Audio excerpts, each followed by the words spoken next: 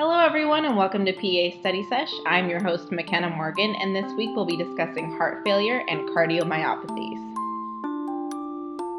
Alright everybody, welcome back to another week, another day in cardiovascular. This week, as I mentioned, we'll be discussing cardiomyopathies. We've already discussed hypertrophic cardiomyopathies in our congenital heart disease, so go ahead and reference that episode for that. And then we'll be discussing heart failure. We're going to keep this topic pretty short today.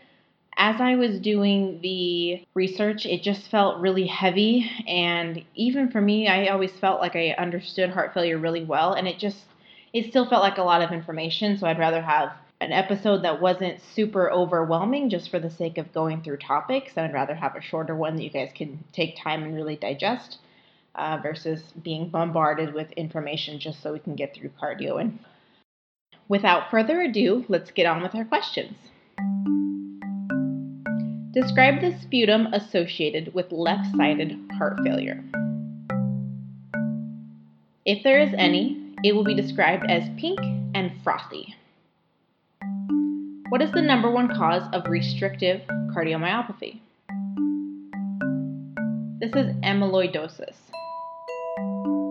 Does fluid back into the lungs or into the body with left-sided heart failure? And fluid backs into the lungs. All right. So the majority of this episode is going to focus on heart failure.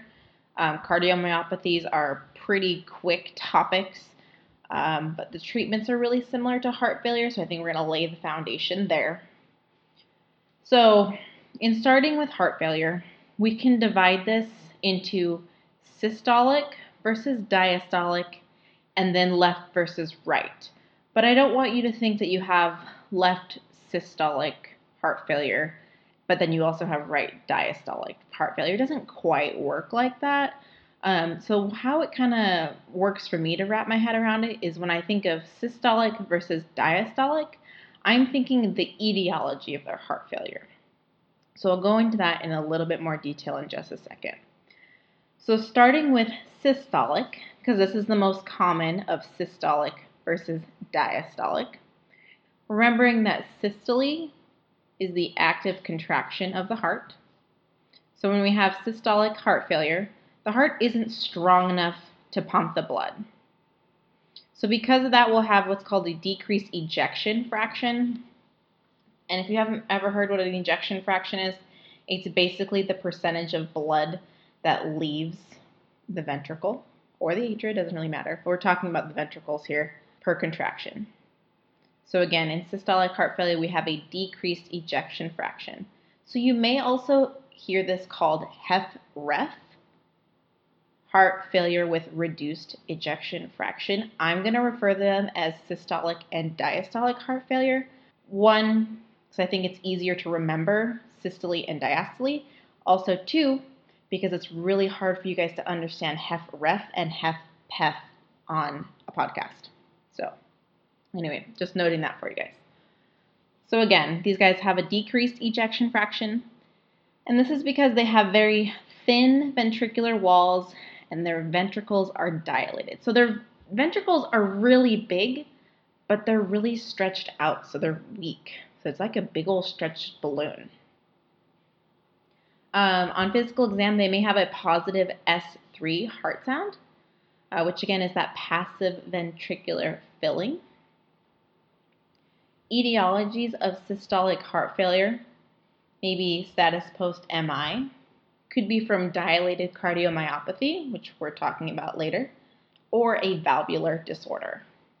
Should again refer to that episode for those. Okay, so that's systolic heart failure. It's the most common of the two. Heart's weak, can't pump blood strong enough. Diastolic heart failure, remembering that diastole is when the heart relaxes to allow those chambers to refill.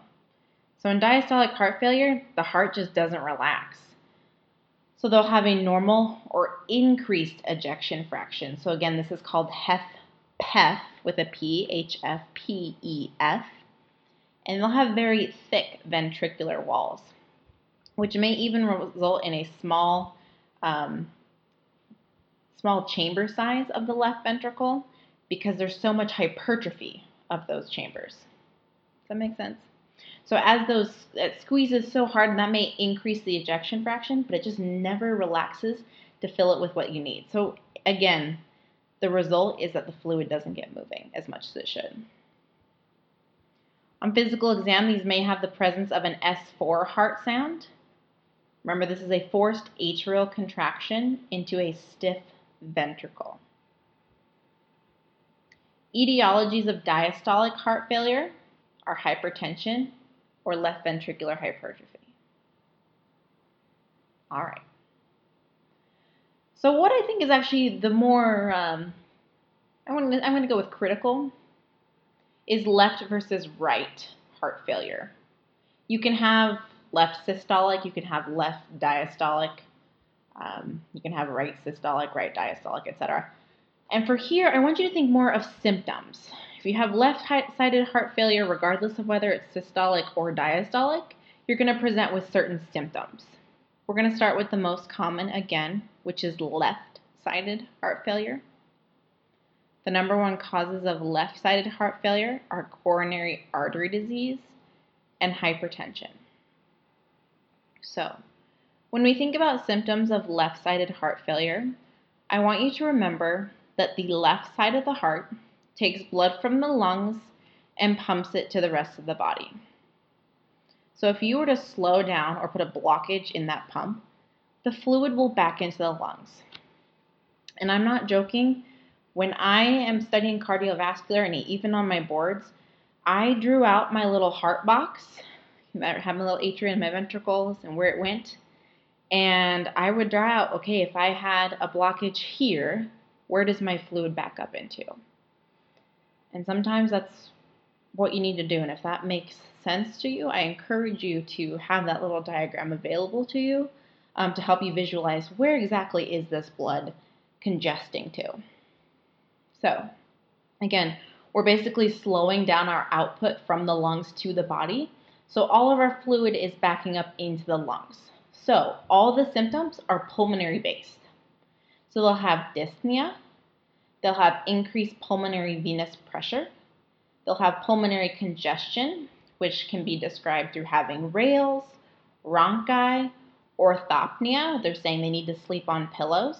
The question is always how many pillows.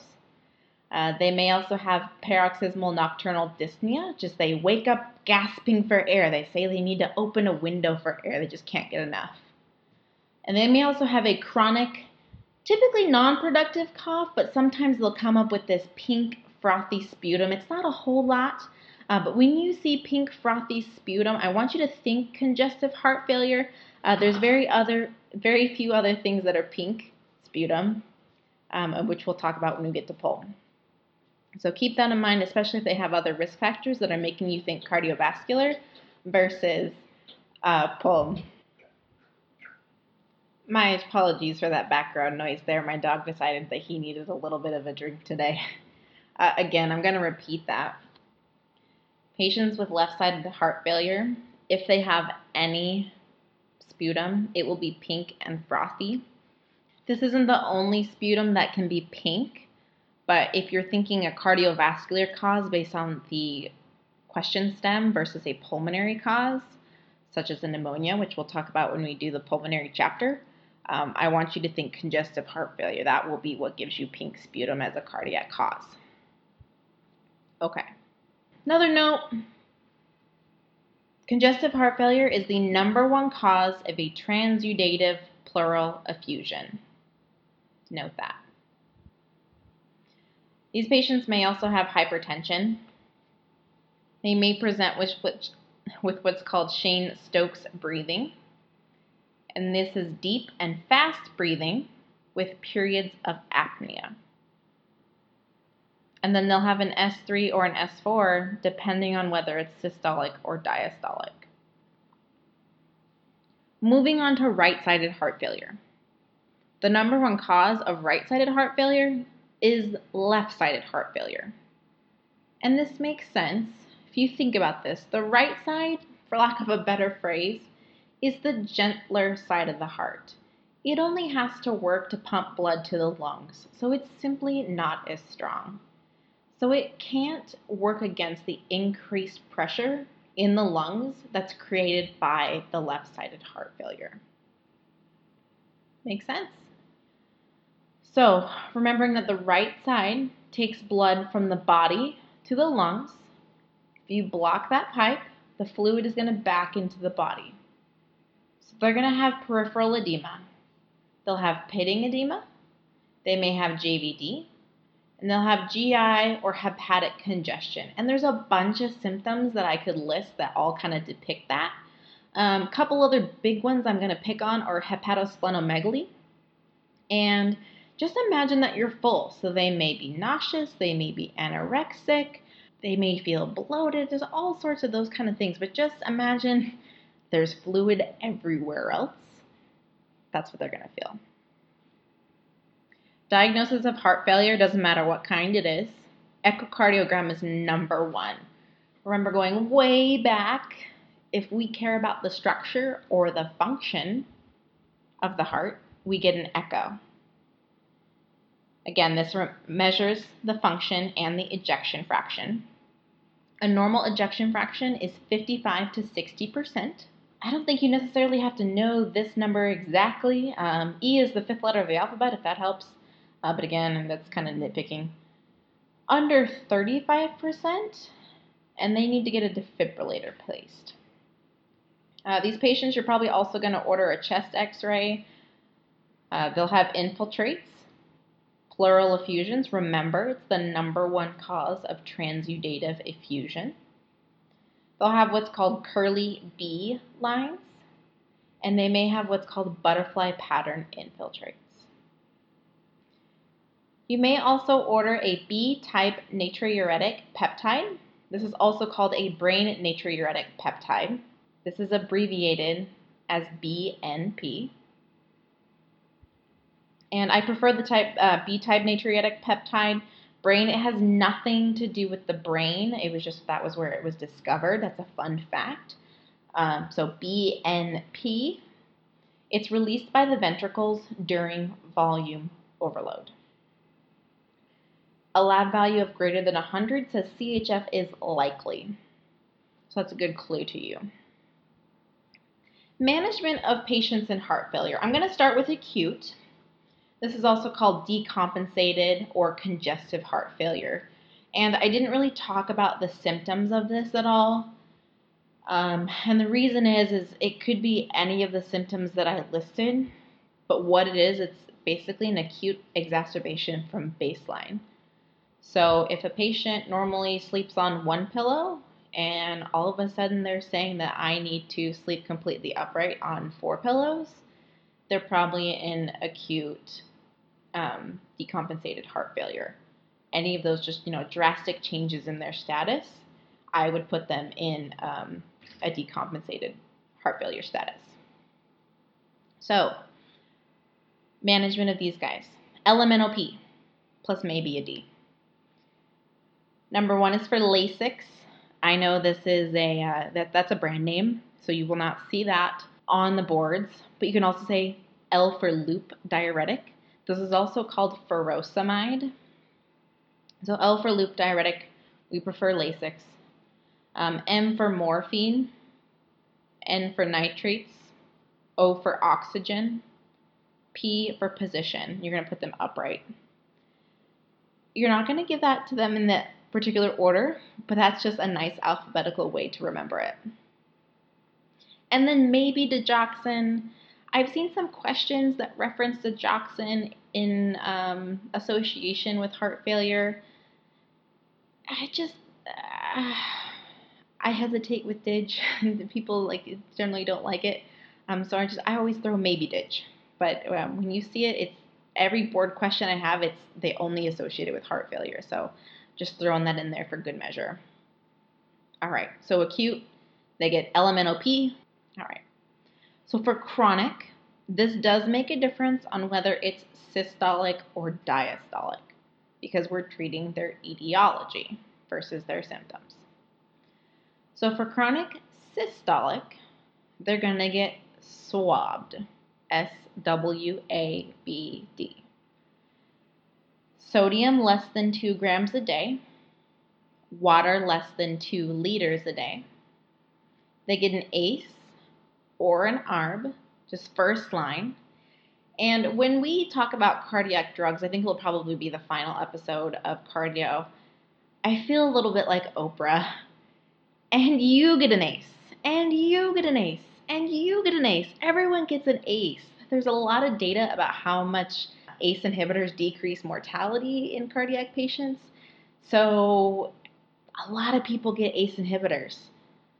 We'll talk about ACE versus ARBs when we get there. But for our acronym, they both start with A, so it's fantastic. So ACE or ARBs are our first line medical treatment. We will add a beta blocker to them once they are stable from their acute decompensation. This also helps decrease mortality in addition to an ACE inhibitor. We don't use this in decompensated heart failure because it decreases their ejection fraction. Remember, beta blockers kind of decrease that contractility of the heart. When they're struggling, we don't want to take that down. So beta blockers get added later. All right. So that's SWAB, and then D is for diuretics.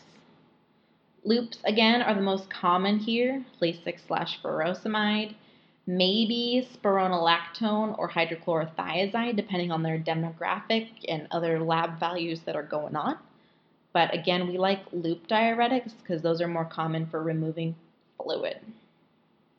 And again here, maybe digoxin. It can be used both acute and chronically. But at that point, we're talking referral to cardiology. Okay, so that was chronic systolic heart failure, or HFrEF management. For diastolic, we're really focusing more on controlling that etiology, remembering that it's hypertension and left ventricular hypertrophy. So we're going to control their rate, and we're going to manage their blood pressure. So here, again, you get an ACE, and you get an ACE, or an ARB. Again, beta blockers, once they're stable. These patients, you can also consider adding a calcium channel blocker.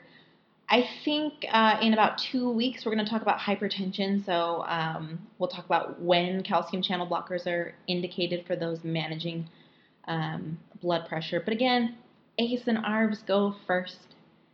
And diuretics if they're volume overloaded.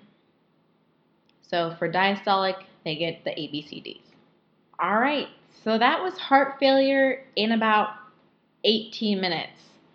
That's a long time, I know, to spend on one topic, but I think it's important because, one, it gets tested on a lot, and two, I think hopefully that will help you guys distinguish all that terminology and how those treatments are both similar and different. So moving on, our next two topics are super duper quick. Like I said, when I did this research, I felt exhausted afterwards, and so I just wanted to kind of finish off with two very easy, light information topics to finish off our last few minutes. So we're moving on to dilated cardiomyopathy. This is the number one cardiomyopathy. It's most commonly in men. Etiologies here, the enteroviruses are number one. A couple examples of those are Coxsackie B or the echovirus. You may also see it associated with parvovirus B19, Lyme disease, alcohol abuse, cocaine, pregnancy, and it can also be idiopathic, though we think that maybe it's also associated with some viruses we don't know about. So, as the name implies, we have a dilated, weak heart. So we have cardiomegaly and systolic failure. So we're going to treat it just like systolic failure, SWAB and D. Restrictive cardiomyopathy. It's our final topic. Remember, we already talked about hypertrophic cardiomyopathy and congenital heart disease. Restrictive cardiomyopathy only accounts for like 1% of cardiomyopathy, but we're still going to have some board questions on it. And this is an infiltrative disease. So the number one cause is amyloidosis. It may also be caused by sarcoidosis or hemochromatosis. And this is infiltrative diseases. So imagine things that have been deposited into the tissue. So the tissue is not any bigger, but it's just less elastic. So now we have very stiff ventricles, which leads to diastolic dysfunction. So here we have really stiff ventricles. Those ventricles can't relax and fill. That's our definition of diastolic dysfunction. Here, right-sided failure is more common. I will note we have this thing called Kussmaul's sign, Kussmaul'' sign. And this is when the jugular venous pressure, the JVP, increases with inspiration. Echo findings for restrictive cardiomyopathy. The ventricles are non-dilated, which makes sense because this is a diastolic dysfunction. We have normal wall thickness. This isn't a problem of hypertrophy. This is a problem of elasticity. They'll have marked dilation of both atria. That blood isn't able to go into the ventricles. It's going to stretch out those atria. And then obviously diastolic dysfunction. Throw that in there over and over again. Treatment here, we're going to treat whatever the underlying disorder is. So when we go through those, we'll talk about those treatments there. Okay. All right, guys. That was everything for today. I know it was only a couple of topics, but I think one of them was a really big topic. So hopefully everything made sense. Let's do a couple of questions to kind of see what you guys remember. Name a blood test you should order to support a diagnosis of congestive heart failure.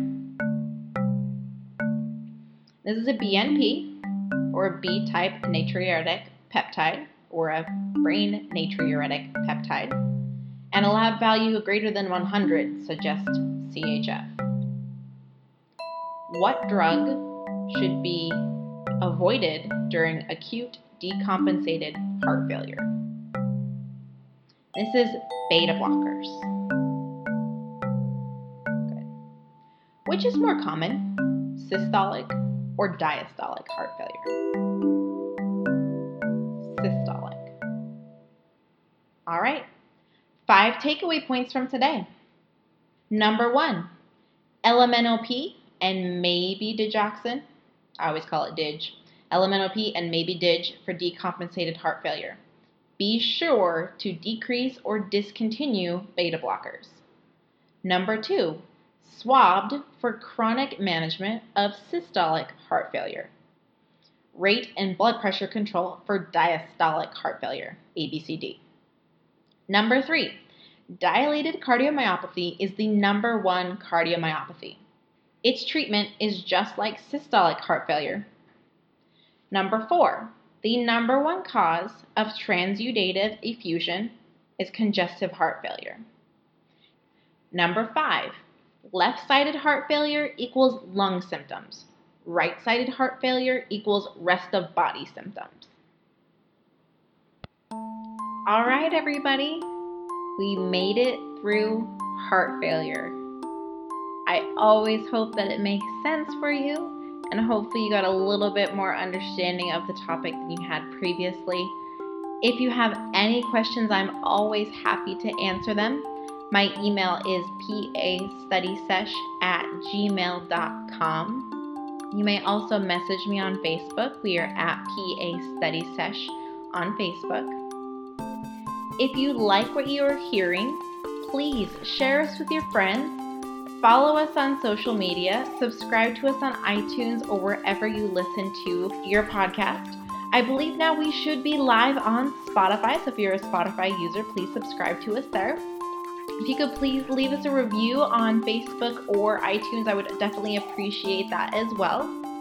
For more resources, including the blueprint for both 2018 and 2019 test takers, as well as the complete edition of my show notes, please head over to my website at pastudysesh.blueberry.net. I'd like to thank Lee Roselier for the use of his songs Curiosity and Tech Toys for the intro, outro, and question portions of our podcast. And we are just continuing to truck along with cardio. I am headed out of town for next week, but there should be an episode to go live as well. I'm going to try and do a little bit of a different type of segment next week. It's a little bit less board related, but still very cardio related, obviously. I'm going to do what's called a back to basics section, and I'm going to give a little spiel on how I go about interpreting an EKG. Hopefully useful for those of you who are pre-PA or maybe still in your first, in your didactic year, or those of you about to embark on rotations. Hopefully you guys find that useful. So again, I appreciate all of your guys' feedback. This podcast really is for you. So again, let me know what you like, what you don't like. Drop me an email, pastudysesh@gmail.com. And I hope you guys enjoy your week.